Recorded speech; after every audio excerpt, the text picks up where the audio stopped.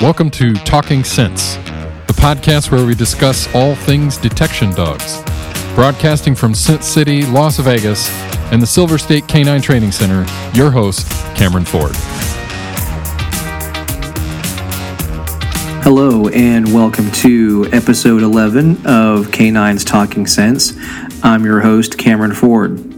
Today's episode is going to be a lot of fun. I get to sit down with Dr. Michelle Mon and Jenna Gadberry, both of whom have worked with Department of Defense and Department of Homeland Security, coming up with the best or better practices when it comes to containment and or storage of canine odor training aids. We cover all of that. In addition, we also go into many different aspects of odor chemistry, and different experiences and things that they have learned throughout their career when it comes to the chemistry of odor. So, with that said, we will begin this episode. I hope you guys enjoy. And as usual, if you have any questions whatsoever, feel free to email me at ford@silverstatek9.com. That's ford@silverstatek9.com.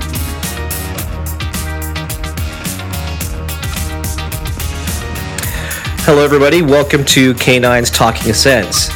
Today, I get to have the enjoyment of interviewing Dr. Michelle Mon and her sidekick, as we refer to as Jenna Gadberry. I actually got to meet Michelle little less than a year ago, a little more than let's say 8 months ago, at the CNCA conference in Palm Springs. I got to sit on one of her classes, and I found that class very informative, and the things that they covered in that class, very important information to share to all of us in the detection dog world. A lot of things that they go over are things that are highly important for those in the professional aspect, but also very important for those in the sport and nose work as well.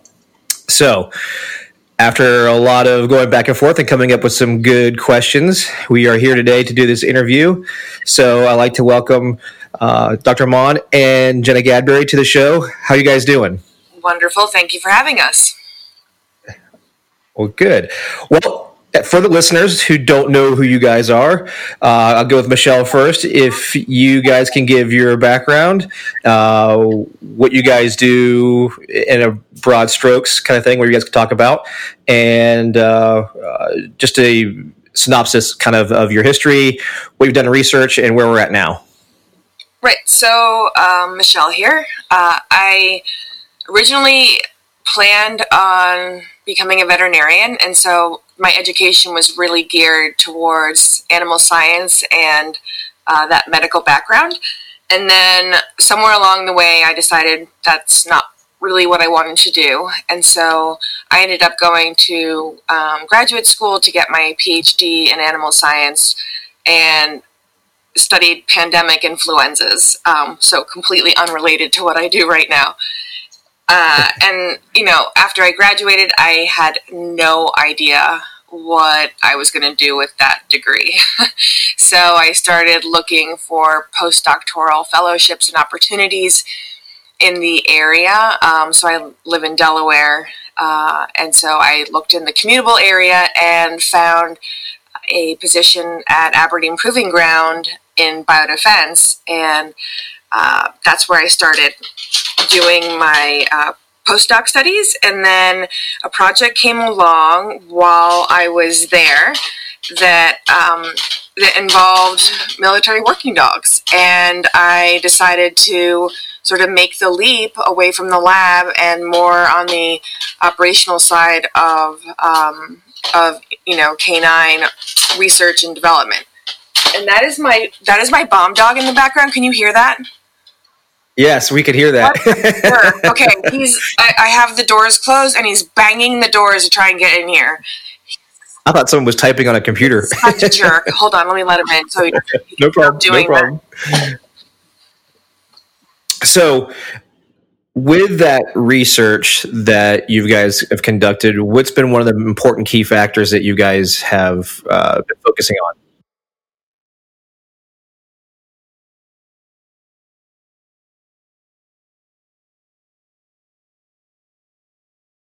see as everyone continues to purchase training aids with not having any knowledge nor background of where they've been, what they are, and what they're actually training on. So a big push for us within the scientific side of the house has been trying to address these issues and also trying to get that awareness out to the community as to how we can be bettering ourselves from the get-go, which is training on the right thing. And would you say, or how, let me think of the best way to say this. Obviously, we deal with contamination, especially on the law enforcement side of things when it comes to odor. How bad Depends on is how bad it you want it to be. It can get pretty bad to the point where you really think that you have trained on one odor and you are absolutely training on something that is completely different. So it's not that your dog is wrong. Your dog just has a completely different correlation to, all right, I'm going to get paid because I found the wrapper of the TNT rather than the actual TNT, or whatever dad was just eating for lunch rather than what, C4 or whatever it is that he was supposed to be training on. Yeah. And have you guys, you guys done a lot on the explosive side. What have you guys done or have you seen on the narcotic side of things? We haven't touched too much on the narcotic side. We've dabbled a little bit into the opioids, although we don't really consider that too much of a narcotic. We see that more of a chemical. But we know that narcotics have just as much of an issue with contamination. However, narcotics dogs are going to see narcotics day in and day out. So through their lifetime, they're going to be able to generalize to those odors. They're going to be able to have, as we would dub, that larger Rolodex because they're continually getting paid, and they can say, oh, well, this is just slightly different, but I'll sit and get paid. How often does a bomb dog really see explosives in his lifetime? I would venture to guess that law enforcement dogs probably really only see their training aids.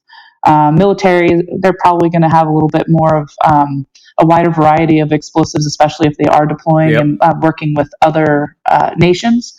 But at the end of the day, they're not seeing it day in and day out, going in and out of different cars. You've got marijuana from, say, Georgia. He's still going to hit on the marijuana that's from Seattle. Yeah. Oh, yeah. And there was I'm sure you guys already know, we were all together in Palm Springs where Dr. Nathan Hall covers the odor mixtures concept and the things they've learned in their studies as well. And the things you're bringing up is the importance of the dogs understanding those mixtures is still focusing in on the key compound that they're looking for in detection.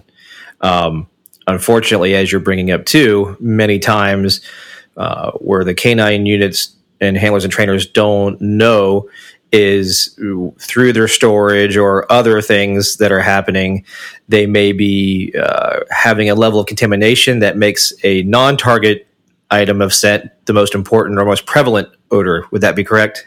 Yes, sir. It's like a lawyer question, right? So how important is it for canine teams to be, or canine programs to be looking for science for information versus just kind of the things that you guys have seen that's kind of been a lot of the hand-me-down information?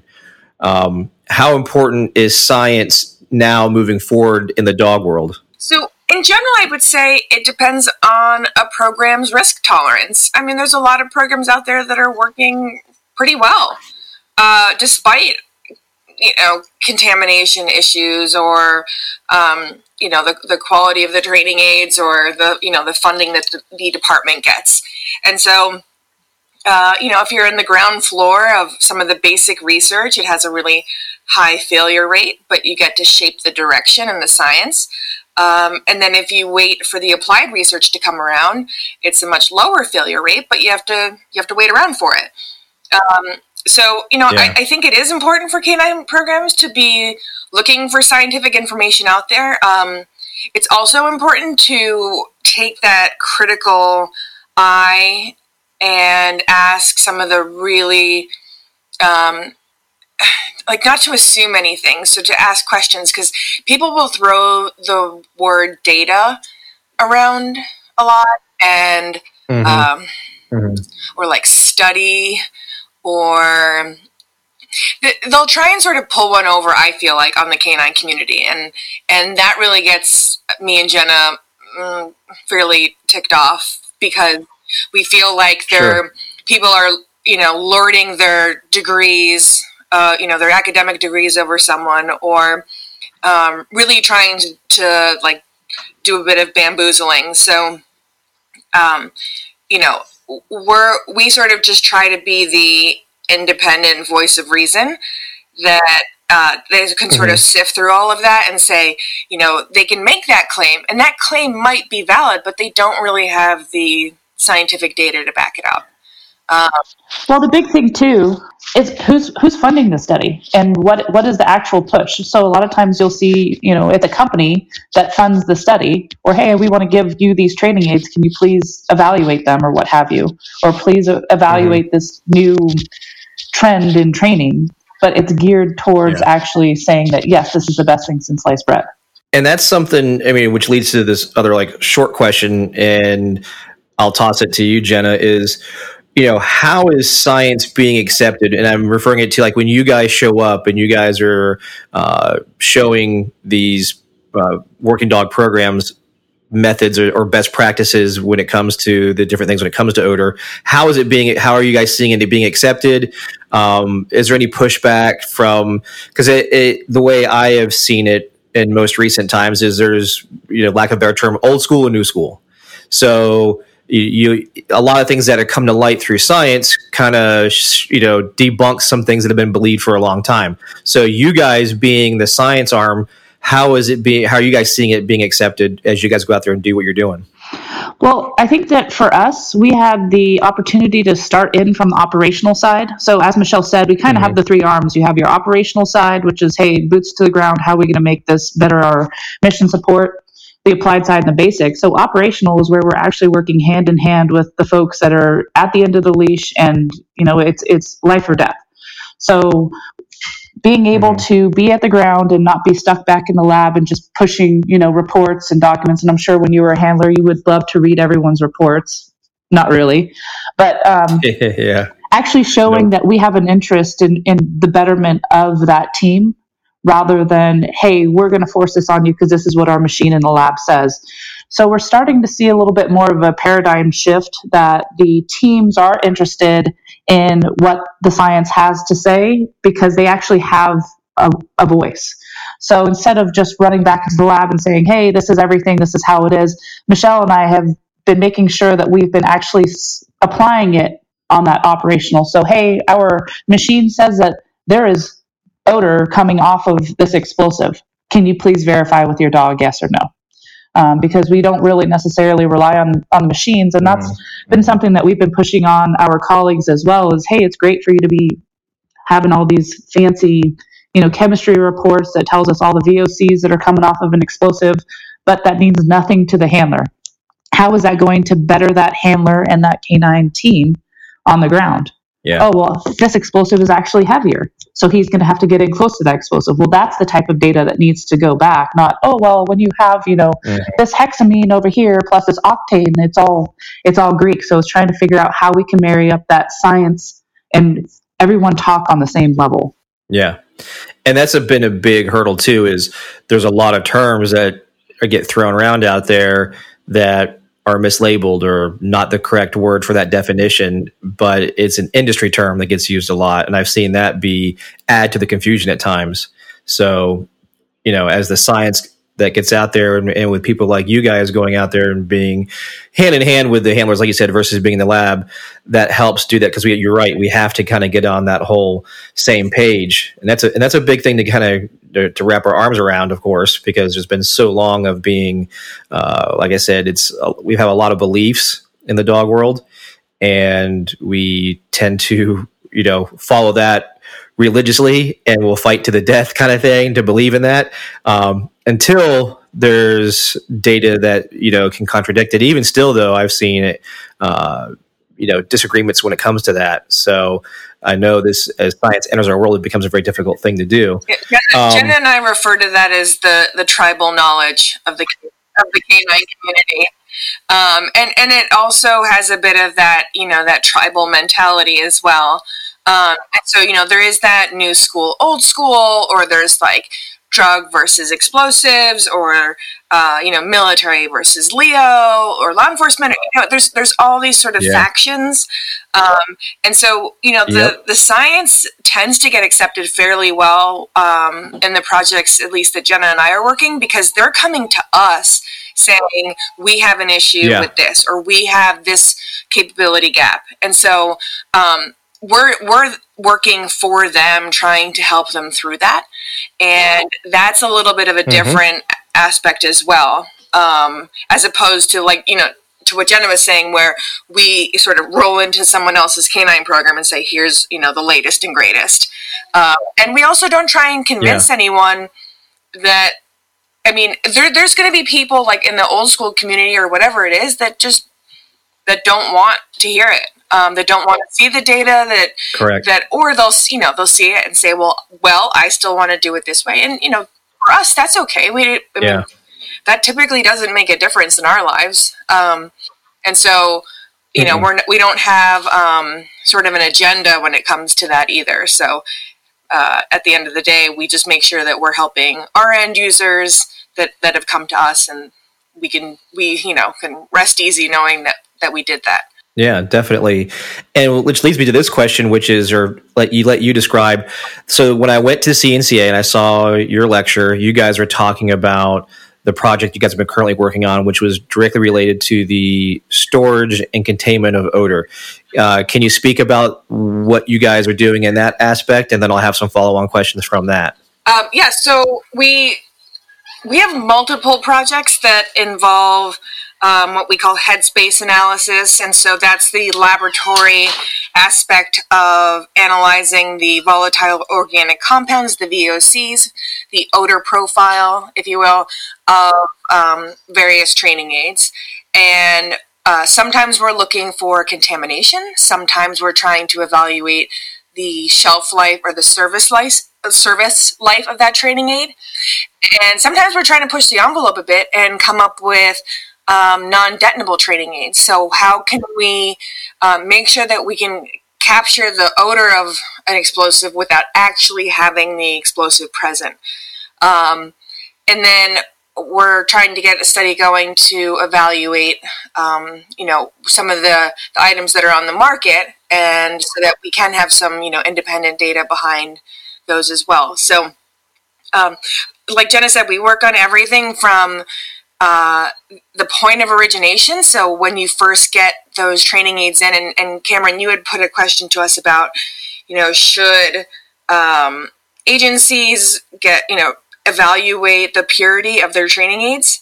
And it's like, yes, but this is so costly, and you won't like the answer because you're going to get these training aids and you're going to say, what am I paying for? Because they're already contaminated by the time they come to my doorstep.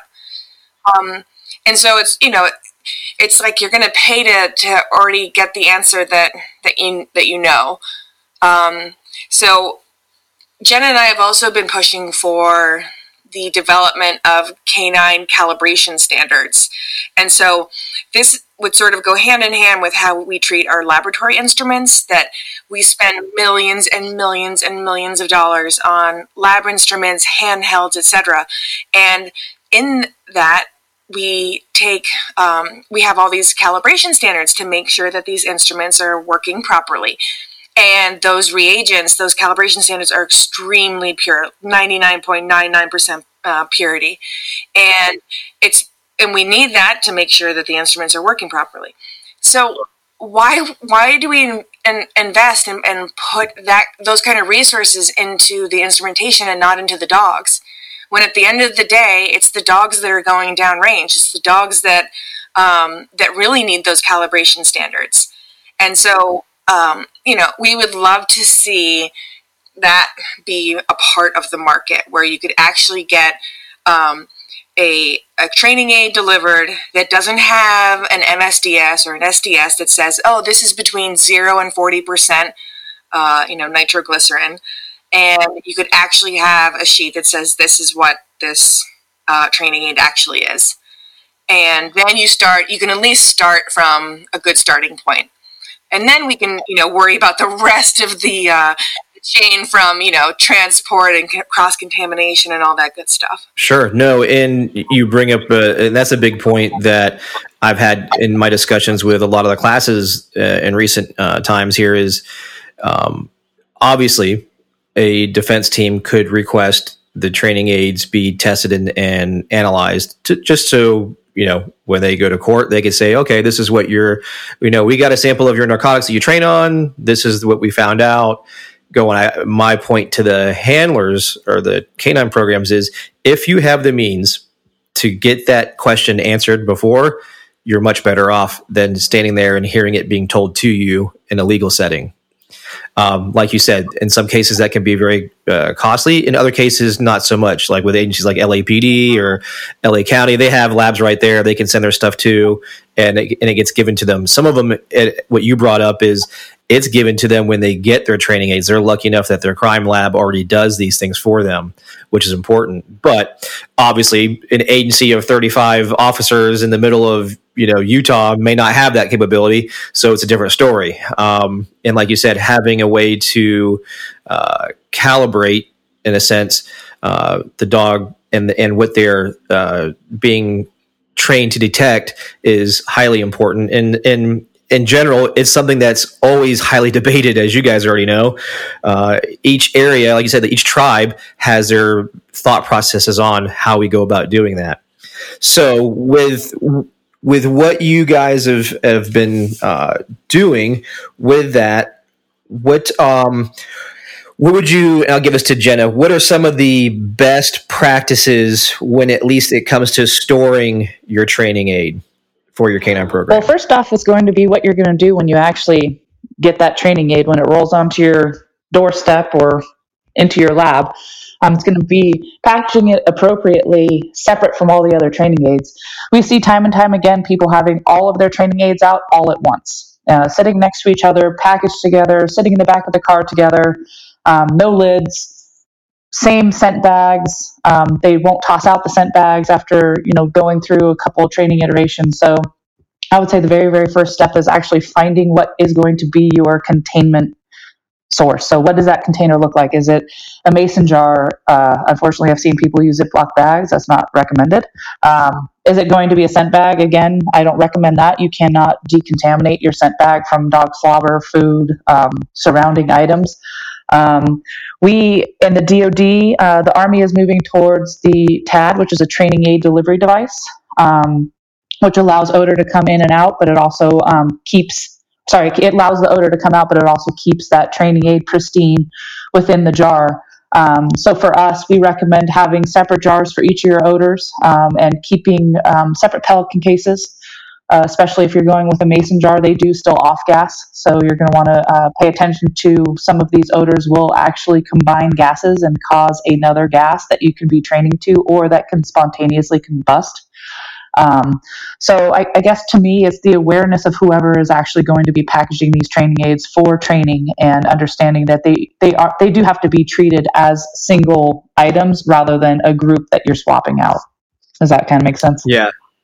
Yeah, no, definitely. And the thing you're bringing up was another thing that we talked about. And I had one of the researchers from Texas Tech here, and she had explained the same thing that you just did, using glass jars. But when you use a mason jar, that lid's not really designed to keep anything inside per se. And it leaks quite a bit. She had brought up, if you're going to use a mason jar, go online and buy the Teflon seals that you can put on underneath the cap. But ideally, it's best to get the obviously the device you're trying to talk about, the TAD, but in lieu of that, the glass jars that have the Teflon seal to it. So when you close, you're reducing the amount of off-gassing as much as possible. But we all know here, like you brought up, I can't tell you how many times we see the training aids in the plastic bag, whether it be an evidence bag or what have you, and then that's inside a typical canvas or nylon type Velcro bag, and then that's what's tossed in the Pelican case that they have. My favorite is all of them in one ammo can. Yeah. So you guys bring up a great point, and this is a question I've asked before on other episodes of the podcast here. So obviously a common method that has been out there in training has been the cocktail or stew method, where they place all their substances in one type of vessel, whether it be typically a box, and have the dogs run on that. what would you say is problematic in that approach? So we actually ran a project for the Department of Defense that addressed just that, and whether or not the stew theory cocktail method was actually a viable method. And what we quickly found out, I don't know if you want me to go through the whole study, but what we quickly found out was that the dogs are very proficient on all the odors together. And the reason being was because they were actually targeting one or two specific odors, specifically taggens. So we did have we had a Primus Sheet 1000 in there, which we all know has the DMMB in there. So they were very, very proficient on them all together. But when we separated those odors out with pristine odors, so they had never been, coupled together before, the dogs were unable to find the individual odors other than the Primus Sheet and a little bit of the GoX. So what we then did was, okay, let's take all the odors that had been stored together in one jar that they had trained on for the stew, and were they able to find all those odors, which then just kind of bolstered our whole contamination theory. So those dogs were 100% on all the odors. So that just goes to show just how quickly, one, you can contaminate your odors, and two, how that training methodology, we all thought, hey, yeah, these dogs are great on these 5 odors. That was absolutely incorrect. They were really only extremely proficient on one, semi-proficient on the other, and 0% on the others. So the big thing there is you now have dogs that can detect odor and are shown to be viable detectors. Is there a time cost difference between now you teach them the game, they now understand that they're going to get paid for these odors, and does it quicken the process for them to now be trained on single odors? So does it work? Yes and no, unfortunately. Yeah, no. Well, you bring up what came up when Dr. Hall did the same thing, and you said almost exactly what he said. When you put all those substances together in one containment, they don't all off-gas equally. There's ones that are highly volatile and ones that are not so much. So obviously the most prominent one is the one the dog is constantly taking in its psychological preference, in a sense, that's getting reinforced most oftenly. So in that sense, what you did, like you said, the Tagnets in that situation was one of the ones that had the strongest amount of odor. So the dogs, through the reinforcement, definitely know that one. And then the other ones, they're not proficient in when they are separated. And to his point was, if you take each odor out and you imprint it separately, at least you're creating the same value of reinforcement to each specific odor.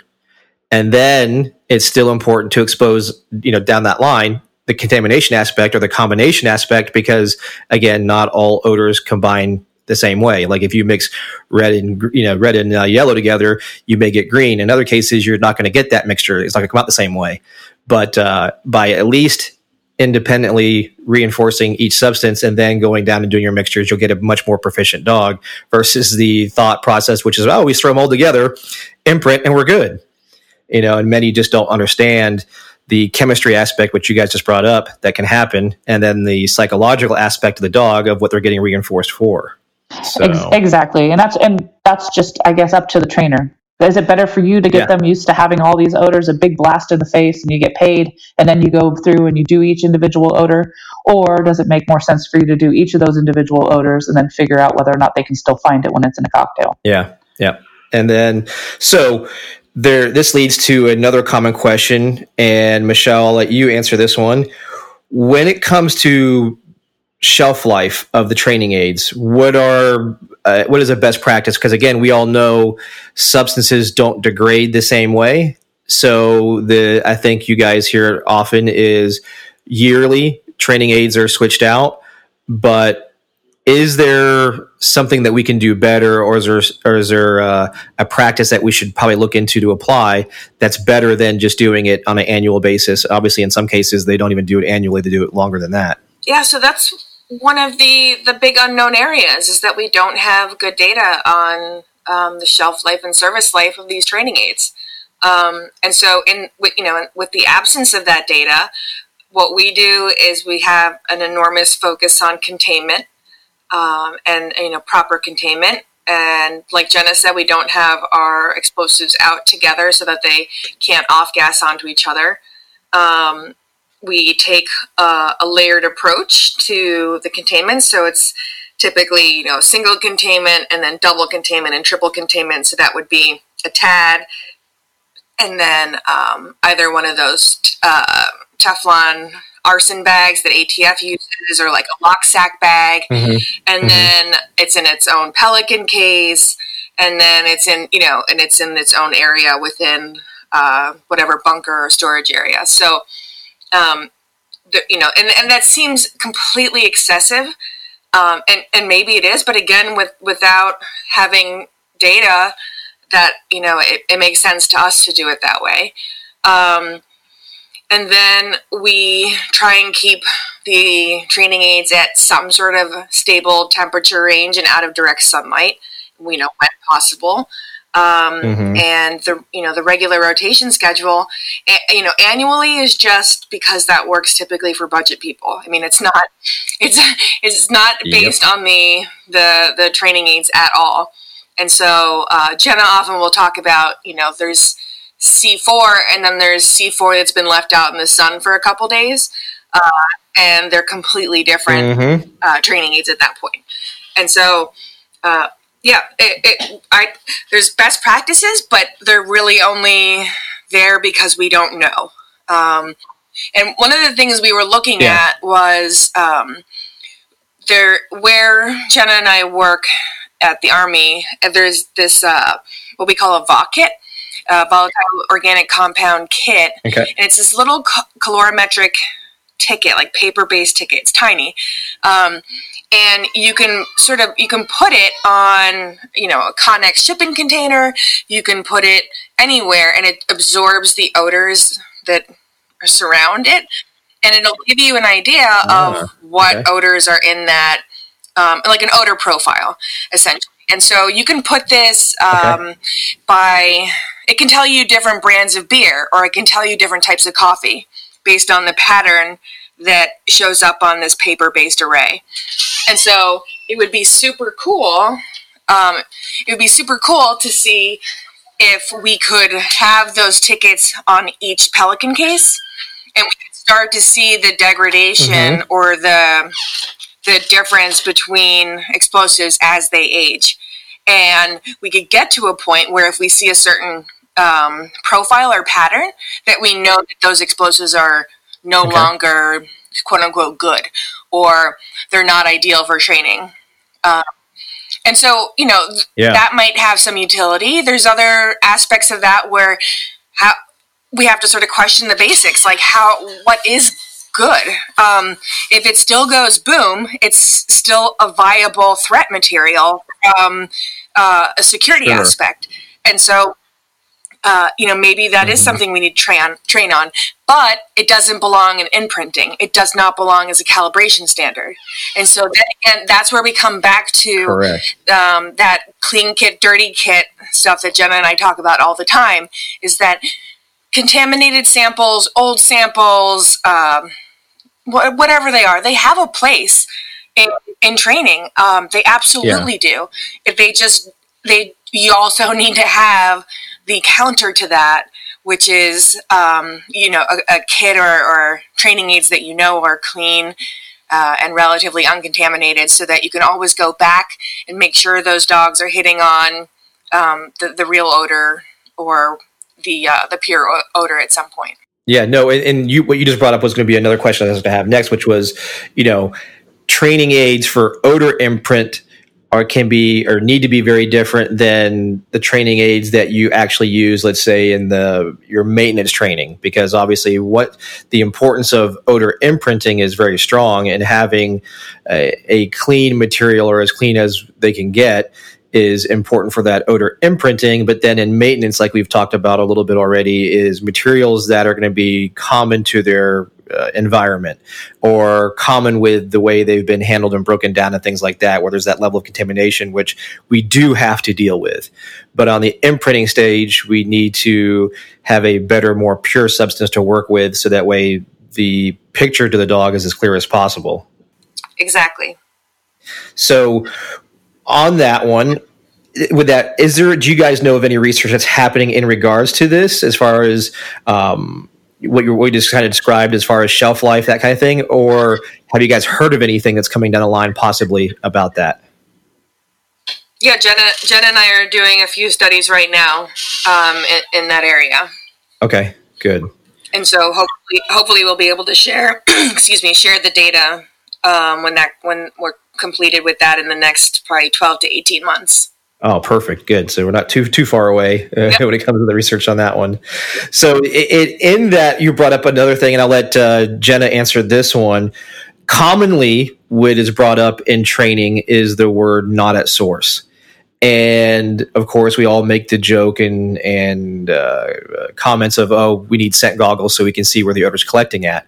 But based on your guys' training and education and experience, is it probable, or how would you guys describe if a dog, the location of the actual substance may not be the best spot for where odor is at or collecting? 100% agree. Not at source drives me bananas as a handler and as a scientist because like you said, we know that the source might actually not have the greatest collection of odor, and so that's we wish for odor goggles all the time. So whenever I get this, because we see this a lot in the military, because obviously we have commanders or whatnot that don't really truly understand how this canine works. And so they want that nose directly on the explosive, when in reality, I want to know before I even walk into the house and just call it. I'm not even going to go try to find the room. There's something in there. I don't want to touch it. Or I don't want to go down that road. There's something buried. I don't want to touch it.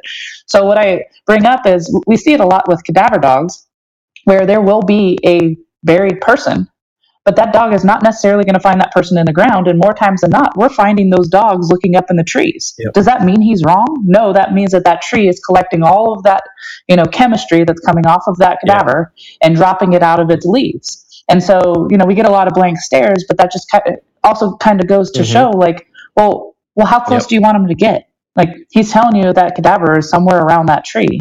Is he wrong? No. He's just not going to point and say it's right there. No, correct. In the drug dog world, I see it very commonly where the trainer, the dog alerts, and it's, let's say, anywhere between 6 feet, 8 feet away as an average. And they'll hear the trainer go, nope, not at source. You can tell the dog is pretty adamant, hey, it's right here. So then it turns into the handler steps in and starts, well, check here, check here, check here. So it turns into, and this is the side of research that I'm a part of, is the cognition side. Well, the dog's now going, okay, I'll just follow what you want me to do. I found odor, but apparently I have to do this game with you and go and arbitrarily just give you this response at this location, even though it's down here. And my point being is kind of what you brought up there is when you're operational, you don't know. And if that dog alerts there, you're going to begin your search in that general area, and it may take you, moving forward X amount of feet one way or another, and you'll find what you're looking for. But the dog itself was correct in the area in which it alerted, because that's the better or more concentration of odor compared to where the source material is. But man, our trainers so convinced that where the material is at is where the best spot of odor is going to be at. And you guys in the scientific side can easily say and prove that's not correct. Well, and it's just a matter of, like, does it look pretty when he goes right up to that drawer or right up to that bag? Absolutely. But we're not dealing with a nosework dog where you do want to find that very small drop of clove or whatever it is that's out there. I mean, we are talking in most cases, especially for a bomb dog, you are talking about life or death. So do I care if he's right up on it? As soon as I start to see a change of behavior, that's when I should be pulling out of there rather than waiting for him to park it. And I think that a lot of times too, what we see with evaluators is it's kind of that, pardon my French, big dick on the table. Like, hey, I'm here to tell you that you're incorrect and I'm going to read your dog better than you. We can't tell him what to find. Our job as a handler is to be reading our dog. So if I walk into that room and I tell him, hey, there's something hot in here before I actually go through and do a search, that's on me to make that call. And if you tell me not at source, I'm going to say the whole room is source. Yeah, and it's same on a vehicle. I mean, I've seen it, again, I'll use the drug dog example because they deal with a lot of the time smaller amounts of substance. And the dog will alert to the vehicle or alert to a part of the vehicle. And I'll see time and time again evaluators, trainers going, nope, not at source. And all that ends up doing is causing more confusion. The car's hot. It's got odor in it. You've met the legal side of things to be able to search that vehicle when the dog alerts to it. And every handler that I know of, including myself when I've done it, my dog alerts.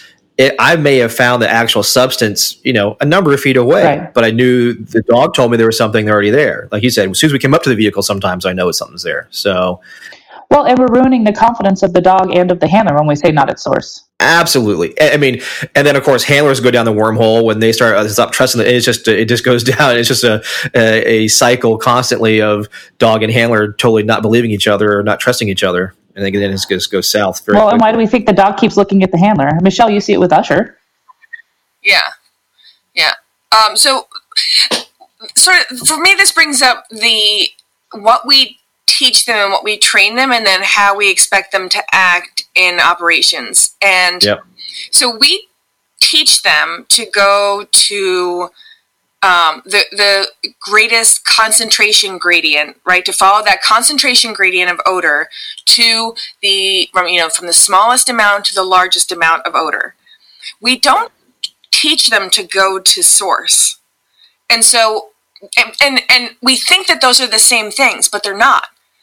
And so when your dog in operations is going to the greatest source, the greatest concentration gradient, right? Or the greatest amount of odor. Yep. The dog's doing what it was taught to do. And so then, penalizing the dog or handler for not going to source is completely ridiculous. Oh yeah. It's like, you have been in a Spanish course all year and then you give them a French exam. Like what? Yeah. No, perfect example. Right. So it doesn't make any sense. And then the other part of this is Jenna and I are also always, like, we talk about the ConOps, like for the concept of operations. I mean, how are you using these dogs? And going to source and explosives is not necessarily always the right thing to do. And so we have certain end users that actually want their dogs to alert at the first change of behavior. Yeah. And so they don't follow the odor. And we have other end users that don't want their dogs to have a final response. They just want the dogs to show that change and then sort of peel off. So there's all sorts of different uses for these dogs, and I think focusing on that and then making sure that matches up with what we're teaching them at the beginning is really, really important. And so one of the other things that would drive me bananas, and Jenna and I see this a lot, and was part of the reason that we developed the TAD, the training aid delivery device, is that people would put down a cotton scent bag full of cocaine or something in their training, and put that down, and then pick it up at the end of the training day. The next dog or handler goes in there the next day. The dog alerts to what that handler thinks is a blank. Yeah. But the dog's picking up on trace. The dog's doing the right thing. That's something that we should be congratulating the dog and rewarding it for. Absolutely. And yet, what happens? Yank the chain, and we completely, again, penalize that dog for having the proper response.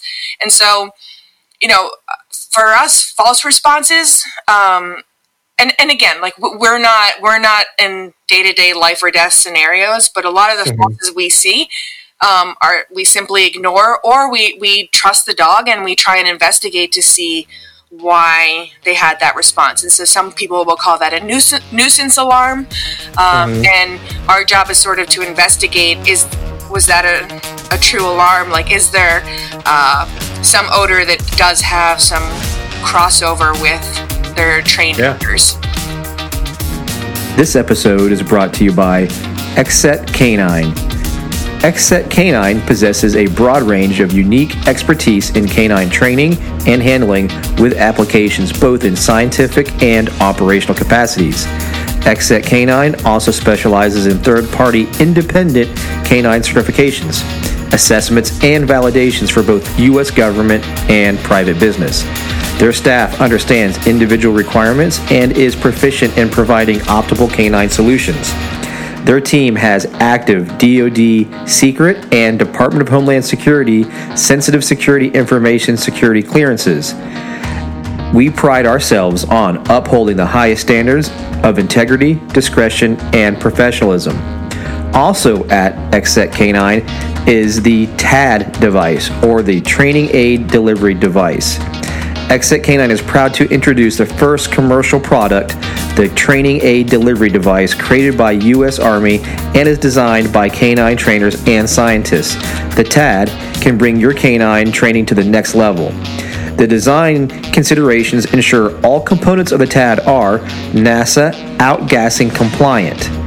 It's inert, it's highly compatible with most training aids. It's rugged enough for daily use and training. Cleaned according with EPA standard methods.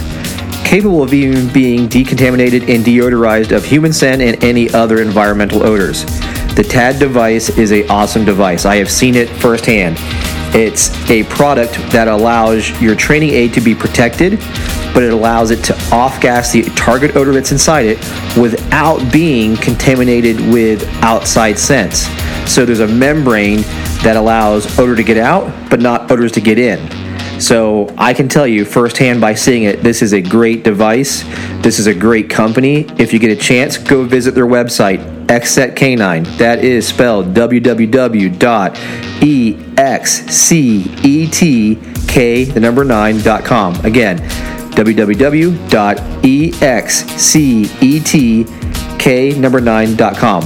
The website will also be listed in our show notes and also in our social media feed.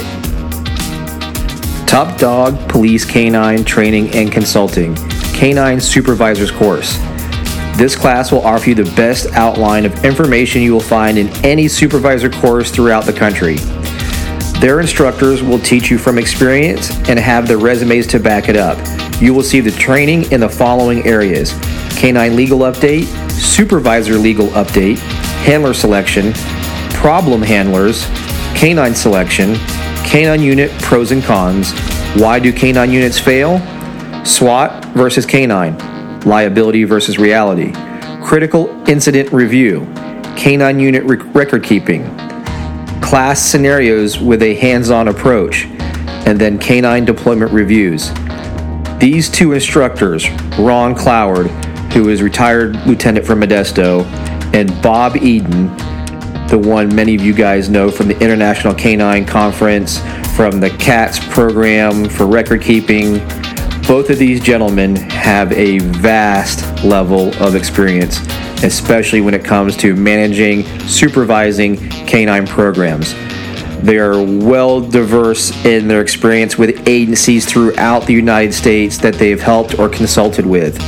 Let these individuals help you by you attending their Canine Supervisors course. To receive more information, just go to their website, topdog97.com, topdog97.com, and look up the supervisor course information. We will be hosting one in October in Las Vegas. We'll have some details to follow, and that'll be posted also on social media. Again, if you get a chance, check out Canine Supervisors course hosted by Top Dog Police Canine and Consulting. This episode is brought to you by Silver State Canine. Silver State Canine, located in fabulous Scent City, Las Vegas. Silver State Canine is a premier education and training facility. We understand many of you, however, can't get to Las Vegas. So, Silver State Canine has created our mobile classroom. We come to you. We now offer many of the classes and seminars we've held in Las Vegas, but now we can do it at your location. Some of the classes that we offer are our Canine Cognition class. Utilize these tests that we show you to help you pick a better dog, or if you already have your dogs, use these tests to understand your dog better. Do they have strong memory? Are they a problem solver? This information is vital to help you train your dog better. We also offer our Detection Through Cognition class. If you're a detection dog handler, whether it be professional and or nose work, this class is a must. We give you information that you can apply that is based on science and communication, so that way you can enhance your training based on cognition. We also offer our problem solving through cognition. Again, taking these cognitive tests, applying them to your training will help you problem solve some of the many common issues that are out there. In addition to that, we have our Science of Odor class. We also have our Explosive Identification and Safety class. For anybody, whether you're a sport enthusiast or you're professional, we have our Search Strategy classes. These classes help you come up with a methodology based on practical and proven methods to help you enhance your search strategies when deploying or putting your dog through a trial. We offer these classes and many more. For further information, please contact us at Ford, F-O-R-D, at silverstatecanine.com. That's Ford at silverstatek9.com. No, and that no matter what the substance is, that's a very probable thing that can happen. You know, just due to all the different chemical mixtures and compounds that exist, both explosive, narcotic, even in the let's say cadaver side of things. There's things that may happen that the dogs are going to pick up on. No, it's all those poor dogs that got that got punished for finding printer cartridges, remember? And then we found out that they had some explosive odors in them. Oh, yeah. Right? Oh, yeah. No, I remember that. And there was other things that had nitrates in it that dogs were allergic to, or chlorates in it. And, of course, we're like, no, you're wrong. This isn't what we're looking for. You know, the stupid human causes so many parts of confusion to the dog in its process. And again, the fun part I have is on the cognition side, seeing all that, you know, and my job now is showing handlers how to understand that cognitive ability. But the biggest issue, the number one thing that I always bring up, it's always us that either misinterprets or thinks that we have the better answer, and we couldn't be more wrong many times. Yeah. And then like you guys showing on the chemical side and the odor side of it, how really wrong we can be. Yeah, we certainly give benefit of the doubt to the dog and then and explore from there. Yeah.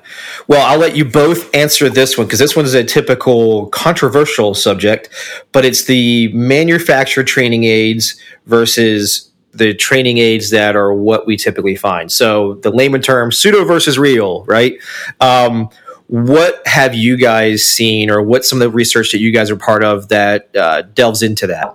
I'll refer to the one major study that we had at the time. There were actually only 2 real pseudos. So we, in a DoD, we refer to pseudos as having absolutely no explosive residue in it at all. And then we refer to mimics as something that typically will have maybe an HMX in there, an RDX in there, but it will have some explosive residue in it. So going back to the pseudos, because that was a pretty big thing a few years back, and the DoD was looking at a couple of folks that were using it within their umbrella, and we wanted to know if it was actually workable. A big thing that Michelle and I push is you cannot do any of these studies on operational dogs. 1, they've already trained on odors. You have no idea what odor they've trained on that could be possibly correlating to your data. And then 2, you don't know if you're going to degrade that operational dog by training him on a specific odor that you have no knowledge on.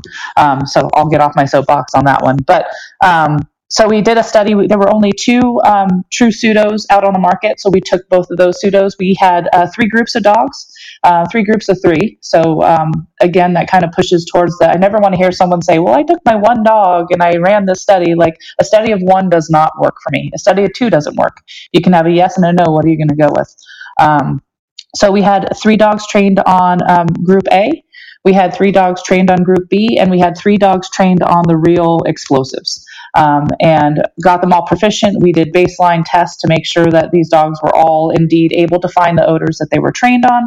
And then we went through and did kind of like a cross match. So if you're trained on group A, could you find group B? If you're trained on group A, could you find the real thing? And then all the way across the board. And what we found was the best way to put it, pseudos is not a good way to imprint your dog on explosives. I cannot say whether or not it's a good maintenance tool. That was not something that was a part of the study, although a lot of people did see the report that came out from the study and just kind of went across the board and said, pseudos are horrible. I can't tell you that they're horrible, but I can tell you that I would never want to train dogs, imprint dogs on pseudos for odors. Yeah, and so what the argument that's thrown back out is, well, all of these dog handler practitioners that have trained their dogs and imprinted on pseudo are very successful when they go out and train on whatever live substances out there. What's the counter argument to that statement? So I would say 99% of these dogs that are training on these pseudo odors and are going out and finding the odors are probably not explosives. I'm going to venture to guess that they are probably narcotics, and they are finding the real thing out in their, region or district or what have you. And so that just goes right along with their generalizing. So they're able to just continually get paid day in and day out. Whereas you have that bomb dog that's only going to train on, say, those 5 odors every week, hopefully twice a week. Yeah. But you start to extinct all these other odors, and he's only going to look for that one specific odor, which if all they have access to are those pseudos, that's all he's going to be able to find. Okay. So the argument can still basically be the same if it is an explosive dog that does get, say it's a military dog that goes out there and does make finds in the real world on a substance. You're going with, in most cases, that's when the dog generalizes, hey, this is something different here, maybe kind of similar, but I'll just go for it because, why not? If that's been a part of his training, though, right? So, sure. If we've seen it, and I've seen it in some of my studies where I've trained dogs on only 5 odors. And then when I brought that same odor in, but not the exact one they've been training on, they have a real difficult time finding it. And it's because now I've extincted out every single odor and I've turned them into robots. We will only get paid on these 5 odors. So if you're only training on pseudos and you never see anything else, who's to say that you're actually going to go and look for anything else? Kind of goes along the same lines of, if I am a dog that is supposed to work at a football stadium, but I've never been paid on finding an odor inside that football stadium, chances are I'm going to take my handler for a walk because I know I'm never going to get paid in here. Yeah, no, that brings up a whole other argument that exists in the dog world, which is, you're training what you do in training versus what you do in reality. But to your point there on the, pseudo versus real kind of concept and the generalization, I know I kind of put dogs into 2 loose categories: the ones that are super specific and the ones that will generalize. The super specific ones train on their training odors, and then all of a sudden I go use the neighboring agency's training odors. My dogs will show a change of behavior, go, not what I'm looking for, and not mine, and move on. But they showed some interest.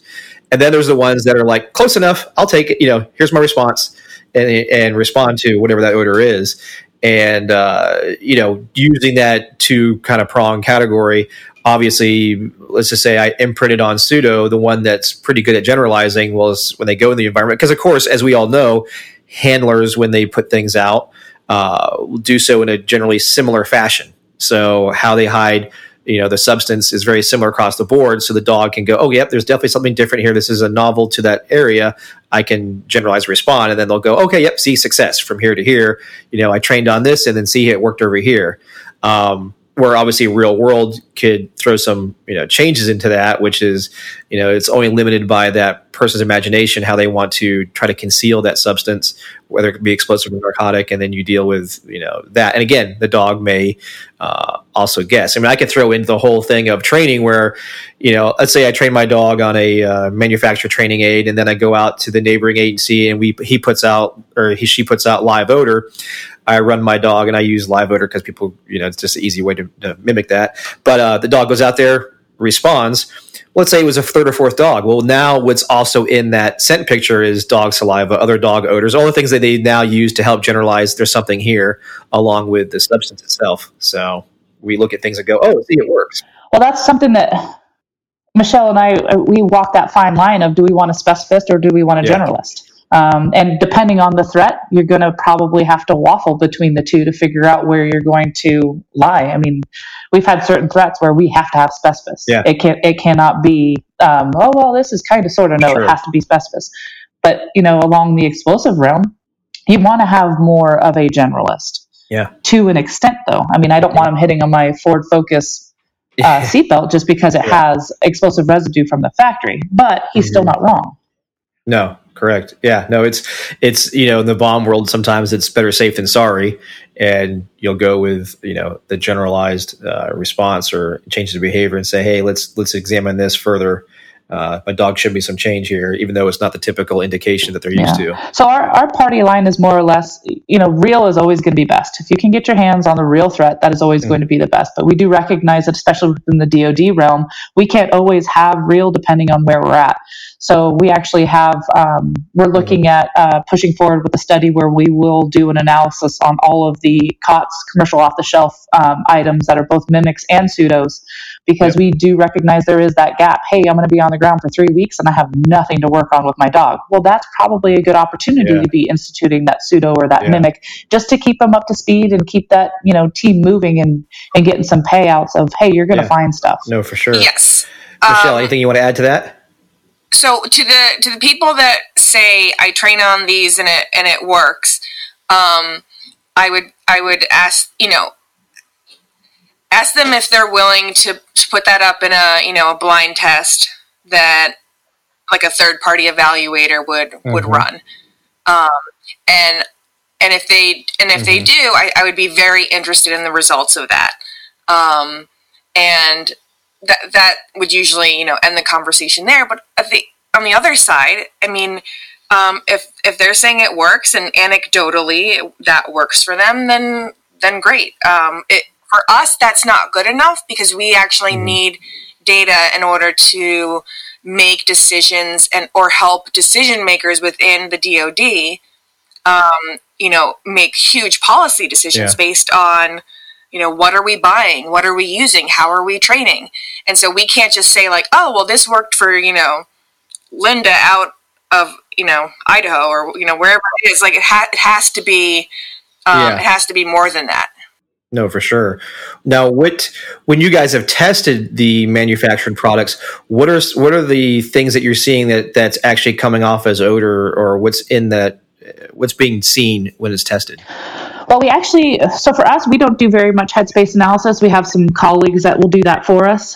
One of our big things is we don't want to be the only person that's doing all of the testing. So we like to have a couple of collaborators in a project so that it's not just, oh, well, yeah, these people did everything from soup to nuts. And of course, this is going to be their answer. So I would prefer to have someone from one of our other chemistry labs actually answer that question as far as what's really coming off. And honestly, it's gonna differ from manufacturer to manufacturer and batch to batch. Yeah, absolutely. No, I've seen some of that myself when I was. Do you guys know Dr. Paula Prada? Yes, actually, yeah, I remember her from FIU. Yeah, so she's now at Texas Tech and she runs their crime lab. I'm actually going to be doing a podcast with her coming up this weekend.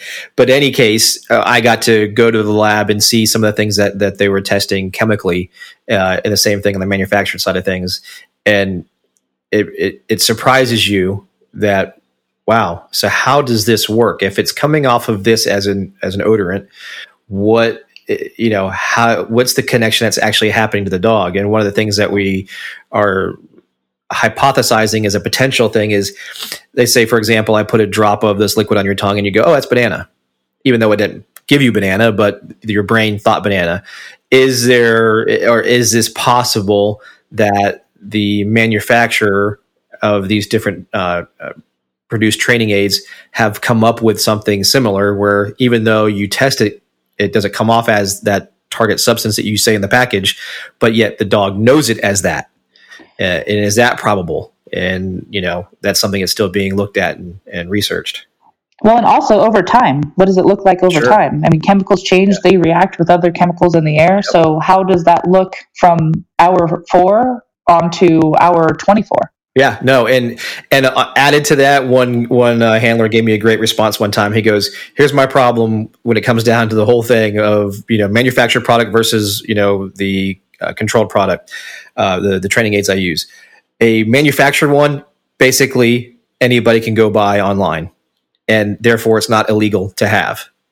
And I have to make sure I am training my dog, and it's doing this on illegal substances. So I don't ever want to be put into the argument of, well, how do I not know that Johnny bought whatever product just to do his own stuff, and my dog alerted to something that's legal to have, not illegal to have? So that was a interesting point of view, but relevant nonetheless. So, because if anybody can go buy, or not anybody, but in general, the possibility of someone being able to buy the product on their own, and use that for whatever means they want to use it for, it does exist.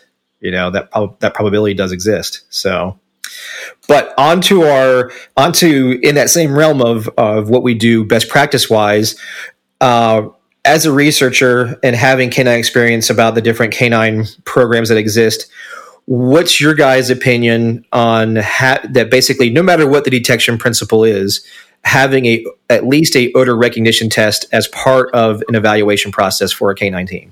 All right, I'm going to chime in here because I have a lot of feelings about this. Perfect.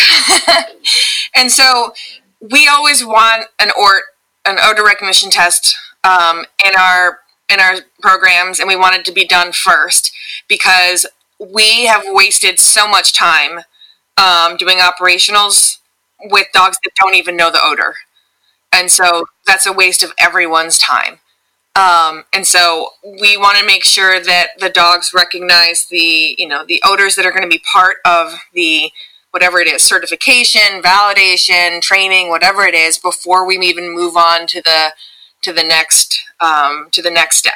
And it's also a good point for us to have, data point for us to have, because the ORT is very much about dog recognition of odor, whereas the operational aspect is about the handler and the dog team working a search scenario. And so there you get different answers from those two parts of a certification. Yep. But the common response I get when I bring this up is, it is an odor recognition test when my dog finds the odor out there in the practical evaluation. That's bullshit. It's bullshit, and I'll tell you why. Because we've also seen evals set up completely improperly. So, when we go out and we set up an eval, we will disturb multiple areas within the search area. Because sometimes you find dogs that are just finding fresh disturbance. They're actually not, or they're keying in on the disturbance. We plant blanks throughout the search scenario. We have all sorts of things. And so dogs are also fantastic at finding just bits of aberration, right? Those tiny bits of differences. And so that doesn't mean the dog knows the odor. It means the dog is really smart about figuring out which one of these things doesn't belong in this area. And so, again, those are two different aspects of a certification. The other thing and Jen and I are seeing this over and over again, and we actually believe that a policy change needs to be made, is that a lot of people are certifying on their own training aids, their own odors. And we're horrified to see that, because what we know about these odors and these training aids is that they're often terribly cross-contaminated. And even if they're not, it's still, it's like the open book test, take as long as you want. And, oh, by the way, here's a practice test, and here's all the answers to the practice test. Like, it's not in our mind, that's not a scientifically valid certification. You have to bring in third-party odors that are, fresh in some manner of however that's defined, and those dogs need to be able to find that. They cannot just find their own training aids. No, I fully agree with that, but it scares people within the industry when you tell them that, one, they're doing an odor recognition test. It freaks them out for whatever reason. I always tell everybody it's simple. It's a baseline. All things across the board, distracting odors, proofing odors, the target odor, and blank are all in the same conditions. This is also why it's different than a practical evaluation, because, depending on where the odor is placed, things go. There's a number of things that are variables that are at play here, but where odor recognition test equals that across the board. So then you can do exactly what you said. You see very quickly, does the dog know odor? Does it not know odor? And then added to that, to what you said, is don't use your own training aids. You got to use something different than what you're using every single day for all those things that you just brought up. But again, there's this fear that exists for any number of reasons of potentially being wrong. And we know dogs are not 100%. And the legal side accepts that as well. And this is not about the dogs. This is human behavior and being afraid to fail. And no one wants to fail. Sure. But at the end of the day, don't you want to know if your dog isn't finding one of its target odors or one of its trained odors? I want to know that. Absolutely. Absolutely. And like, do I want to find that out in front of a bunch of people at CERT? No. I mean, that's embarrassing, but like, I want to know that at the end of the day. And so, like, I'll notice, my bomb dog Usher has a ton of trained odors, and some of them are in his brain and like solid, and for whatever reason, like, I don't need a whole lot of maintenance training on him. And then there's other odors that just don't stick for whatever reason. And so I notice that I have to constantly re-imprint and re-expose to things like RDX. Like really pure RDX, not like RDX and C4. Yeah. And so, like, I want to know if his proficiency on RDX has fallen off. And so, yeah, I think these are important aspects of like feedback. I also think it's important to give handlers the opportunity to do certs that are not like, that don't have the heavy consequence of a cert, right? Sure. Like, set up ORTs for them periodically, set up, correct. These practice tests or whatever they are, so that they get used to it. And then they're like, you know what, now I can, do some up training and then get ready for that big test, a couple weeks from now. They're less afraid to have what I call the clipboard syndrome. The minute they see the evaluator out there with the clipboard, they all go to hell. Right, exactly. and that's the other aspect of just like, we just do not train at all like what our operations are like. No, unfortunately.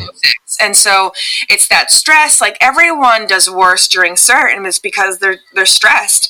And we notice this, with even outside of K9, just in law enforcement or military or anything. And so they just know that while they're in training, there's no consequence, and the dogs know that too. So everything's like lighthearted and it's fun and whatever.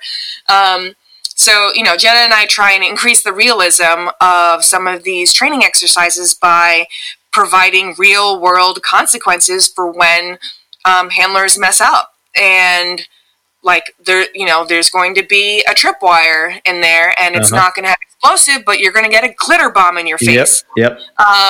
And you're going to be embarrassed. Or, there's stress vests that you can wear, and so there's a physical punishment. For making an error, and the stress goes up, and those are the kind of scenarios that we should be training in, and it's just really not part of how we train right now. Oh yeah, no, and you bring up another thing too, which is again, this is a little bit more common in the drug world than the bomb world, but I always hear, I don't reward my dog on the street. Okay, so when you deploy your dog, you search that vehicle, let's say, you don't reward the dog. Okay, so back to one of the things we brought up earlier. There's a huge difference between training and reality. In training, it's like Christmas morning, toys are flying in, everybody's happy and cheerful. Then all of a sudden in reality, it's tone of the handler is very different. It's just a praise and drag the dog away. And over time, these handlers are going, well, my dog just doesn't do this really well on the street, but does really well over here. And I'm like, well, no freaking kidding. Shocking, right? Yeah. And then how do we truly expect the legal system to trust us if we tell them we don't reward the street? And again, I always tell handlers, it depends on how you answer this question. If you're doing a variable reward schedule, then and this one I might just, I may not give the primary reinforcer, but I'm still giving a secondary and so on. But to answer it, to do it, what most handlers say is, well, I don't want to give a reinforcement for something I don't know is there yet. I don't know if you've done your training properly, that dog did that response because there's odor there. What are you worried about? Oh, what if there's something else along with it? What if there's a bunch of cash or a bunch of tobacco? Okay, well, aren't you putting those out in your training? The argument goes away as you start bringing these things up to them. But it boggles my mind at times, other than, let's say, a safety concern or or something where they're using a variable reward schedule that makes sense. But a lot of times it's fear. I'm afraid if I do this, this will happen. And again, back to all of our points, if your training is sound, what are you fearful of? Right. So, and going into that, and either one of you guys can answer. Jenna, if you want to jump in on this one, how important is doing blind and double blind searches as part of your routine training? And basically, what's your opinion on how often you should do it? We have so many soapboxes, so I'm going to let Jenna jump on this one. Absolutely needs to be incorporated, and it needs to, at a minimum, be single blind. We do double blind testing, but with the way that we have our tests set up with our ORTs and everything, it's very easy to do single blind and keep it very simple and very clean data. But we see it a lot within the military. These guys are not used to having those types of situations. They're used to always knowing where it's at, or wait, I'm leaving the room and I don't know if I got it right or wrong. Well, you're not going to know if you got it right or wrong when you're out in the field. Just like the people, I'm always 100%. Well, how do you know what you missed?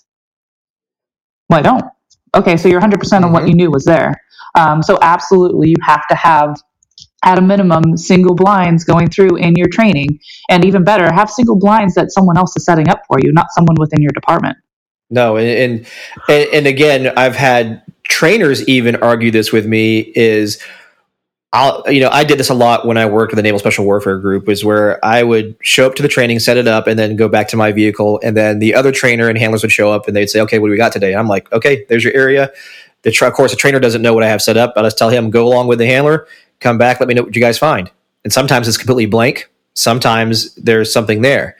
But the shock on their faces when you first throw that at them is like, oh, wait, I'm so used to being told whether I'm right or not. No, go figure it out. This is real. Handle it. And many times when they've accomplished that, the confidence level when they get done is actually better than not. But I've had trainers go, well, how do you know if they made a mistake? How do you address a mistake? Okay, well, that's what the other training aspects are for. In this situation, this is how we can, evaluate better where we stand, versus always being what I call a hover trainer, going along, no, that's not right. Keep going. Don't stop. Keep, all these different things that trainers do to kind of help that handler out or the team out. We don't have to do that as often. Yeah, that's good that you do that. I also, as a handler, hate when I get told that. And it's like, but you're right. At the end of it, when I'm like, was that blank or am I crazy? And they're like, it was blank. And I'm like, wow, that was that was awesome. Oh, it's so hard. And they did it. We did it right, and I trusted my dog, and you leave that feeling, awesome. And then to give them the opportunity, if it wasn't blank, to say, hey, you missed it, and try and work it again, so that you end the day on a high. Like Jenna and I talk about the psychology of, and I guess the cognition of this all the time. We had a study with where we were trying to find the threshold of dogs, and so we had to tell the handlers, we had to do a lot of pre-briefing with the handlers to say, listen, we are going to put you in scenarios, and the dogs there's going to be target out there, and we're going to work until your dogs fail. Like we have to find the lower limit of what your dogs can find. And so there's going to be target out there, and your dogs aren't going to find it. And your dogs are not wrong, and you're not wrong. Yeah. Like, just keep at it. We need you to keep your spirits up. We need to keep your dogs motivated and happy to be in the hunt. And so at the, if they do a good search, we need to give them an attaboy and make sure they stay motivated throughout this week or whatever it was of these searches. And not everyone can do that. And it was definitely tough, but that's that psychology aspect of the handler that is so important of the dog team. Oh yeah. And as an evaluator, I always tell canine teams, I feel more confident in a team that can search an area and successfully come out and tell me it's blank than the ones that can easily walk through and tell me what they find. Right. Because it's that mental pressure, like you said, of you've searched an area and let's just say you've got vehicles and you're 5-6 vehicles in and you haven't found anything yet. What's going through your head, and how does that affect the dog? And it's pressure, but how unreasonable would it be if I was a judge and I said, you know what, handler, I want to see for myself. Get your trainer to bring training aids over here, and I will have your trainer set up a search.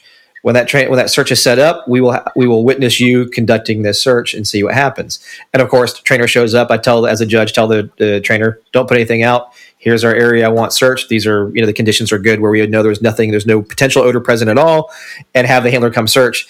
And as a judge, I want to see can the dog team tell me there's nothing here? Right. Because to me, that validates you better than anything else, saying that your dog knows odor when it's just as proficient when no odor is present. Yeah, blinds and blanks are tough to incorporate, but they're so worth it. And Jenna and I had a project where we had dogs that were off leash in a set of, I don't know, maybe 15 different rooms down a hallway, and we had a very high ratio of blanks, and we used crazy stuff like random number generators. We had a phenomenal trainer in this study, and these dogs would go into the first room and search the room or the scent wheel, and then if there was nothing there, they left the room and they went to the next room. And I had not seen that in a long time, because I would find dogs that were just they were convinced something had to be there, or they would guess, or they were false, or they weren't really they weren't mentally flexible to try something different. Yeah, and they weren't really that independent to just trust their own self and their own search abilities. And so we had dogs that were searching entire floors of buildings by themselves, and very comfortable leaving a room saying it's blank, and it was amazing to witness. Absolutely. No, it's one of the coolest things when I've done something similar, where, like you said, you have a number of blank spaces, let the dog off leash, and sometimes how quickly they will find their way to the space that has the target substance in it. And had a handler been involved, it would have taken forever to get there. And who knows what would happen in between time. But when the dog is left to do what it does, use its skill to its best, it's a highly efficient, very useful, biosensor to locate something. But a lot of times, like I said, we get back to constantly is we get in our own way. Absolutely. And so I'll start this last question with Jenna, and then Michelle too. You can add into it. If you had to pick, let's say, 3 bullet points, what are important considerations that a canine program should have to further enhance their credibility and reliability, especially as the canine world evolves more in the science aspect? So I know part of research would say is containment of training, but what are some things that are important, like 3 top things that are important? So I would say first one would definitely be, what are you training on? If you're not training on the right stuff, then you're already off to a bad start. 2 is good training records. We see it a lot. Hey, I see what you've been training on, because a lot of times what you've been training on, like Michelle was saying, how many blanks are you instituting? How many controls are you instituting? How many times are you seeing the target? That's going to tell you a lot about not just the dog, but also the handler and how that team is going to work in different scenarios. And then 3 is everyone being on the same page. We've seen it in different programs where people will say, oh, well, I don't really like the way that one trainer works. I like it better how this other trainer works. Well, why can't everyone be training on that? Everyone's going to have their little nuances, but having that common understanding of, hey, this is what our goal is. And we may be getting at it a little bit differently, but we all need to have that recognition that we want to be training twice a week, 4 hours. We're going to make sure that we're rotating through who's putting the training aids out. We're going to make sure that we're finding new training areas. So it's just having a clear program and path forward. We see it a lot where it's kind of just discombobulated and everyone is kind of grumbling and, well, I don't really like the way that we work this. Michelle, what do you have to add to that? Yeah, so I will second the training logs. We're data driven, and that data, it helps tremendously. And not just training logs, like if they're on paper, you really can't find trends. And so if you have, training log software, or even if it's in Excel, you can start to notice trends and, when proficiency starts dropping off, or, catch problems before they become actual issues, training issues. And so, we're heavy on the data there. And then I really try and push cross-training. Sometimes we just stay within our own little tribes, and that doesn't help us. And so as much as you can get out and train with other agencies and on their training aids, or sometimes if you're in the National Capital Region in DC, the FBI holds quarterly explosives trainings, and those are great opportunities to get out there and train on really high quality explosives from the FBI. So definitely do some cross training. And then embrace the change in the science as much as you can. And part of that will be not being afraid to fail. We fail a lot.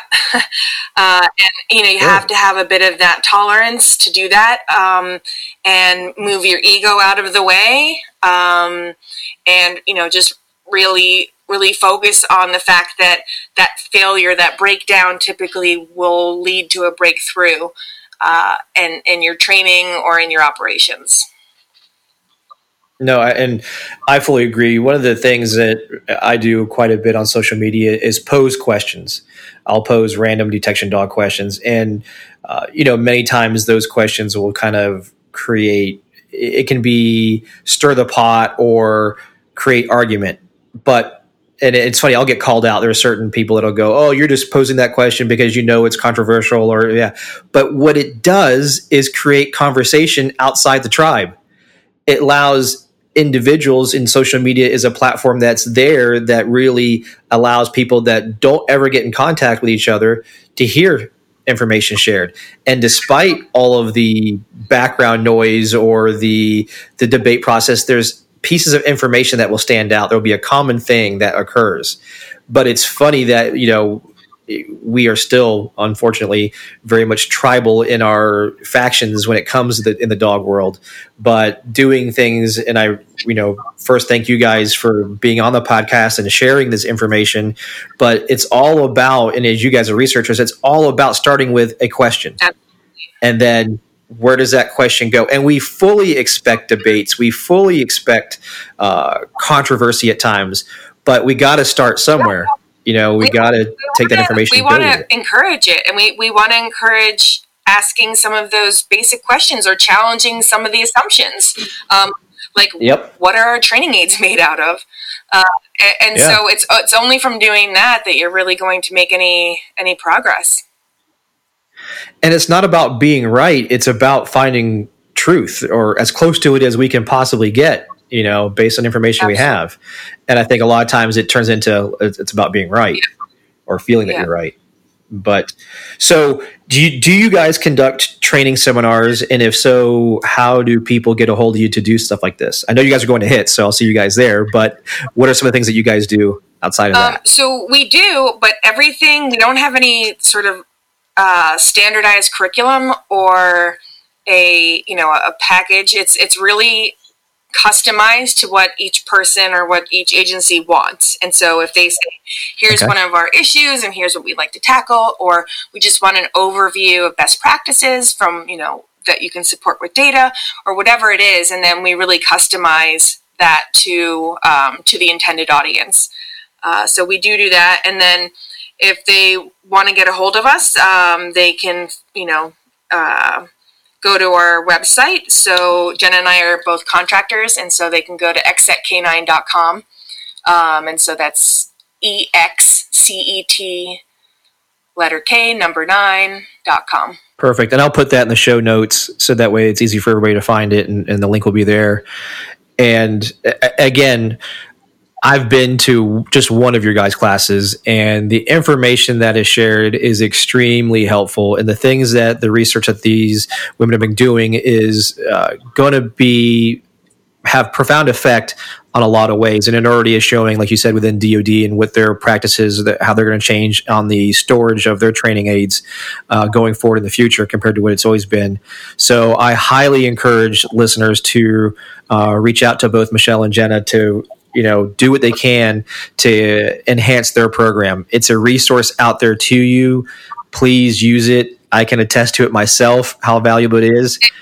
It changed Cameron's life. Yeah. Without a doubt. I mean, I sent Michelle, I emailed you off and on in the very beginning, finding out about certain products to use for storage, containment and storage for training aids. So great information, because again, we have assumptions. There was things that we think of and this works. And there's so much that we assume, which can lead us down a wrong path and create issues that we don't even know that existed until all of a sudden, let's say somebody like you comes in and says, "Hey, we're going to just do an ORT real quick," and then all of a sudden the wheels fall off, and you're like, holy crap, this is the easiest thing, and my dog can't even do that. So, and again, people, like you said, we know we have to be willing to fail and make mistakes, because that's how we learn. None of us are perfect, neither are the dogs. There's an acceptable level of error. But I do greatly appreciate both you guys coming on here. I'm sure at some point I may even do a follow-up. Are both you guys going to be at HITS? We will not. That's the plan. So what one of you will be at HITS, huh? Yes. Okay, awesome. Are you doing a class out there, Michelle? Nope, just tagging along. You get to hang out. All right. Well, then I'll make sure I'll let you. I'll pick out some entertaining classes you can go to. Fantastic. All right. Again, I thank you guys so much for being on the program. And like I said, we may even do a follow-up one when I get questions and so forth sent to me after this airs. So I will, again, listeners, if you have questions, please feel free to email me at Ford, F-O-R-D, at silverstatek9.com. I will either forward questions on to both Michelle or Jenna, or you guys, like you said, can contact them directly through their website, which will be listed in the show notes. I appreciate everybody listening. Have a good one. Well, that concludes this episode of Canines Talking Sense. Again, I want to thank Michelle and Jenna for taking the time and coming on this episode. I hope all you listeners out there found this very informative. If you would like even more in-depth knowledge and hands-on education and training, Michelle, Jen, and I are going to co-host seminars where we will come out to your area to conduct this training. Things that we will cover will be the science and chemistry of odor, as well as all the cognitive practices that I discuss and teach in my programs. So if you're looking to enhance your program's training and education, please feel free to contact me at Ford@silverstatek9.com. That's Ford@silverstatek9.com. Like I said, we will come out to you, set up a 3-day seminar where we cover all these things, and we go hands-on with you and your dog teams to help implement or enhance your program. Again, thank you for listening, and we'll talk to you on the next one.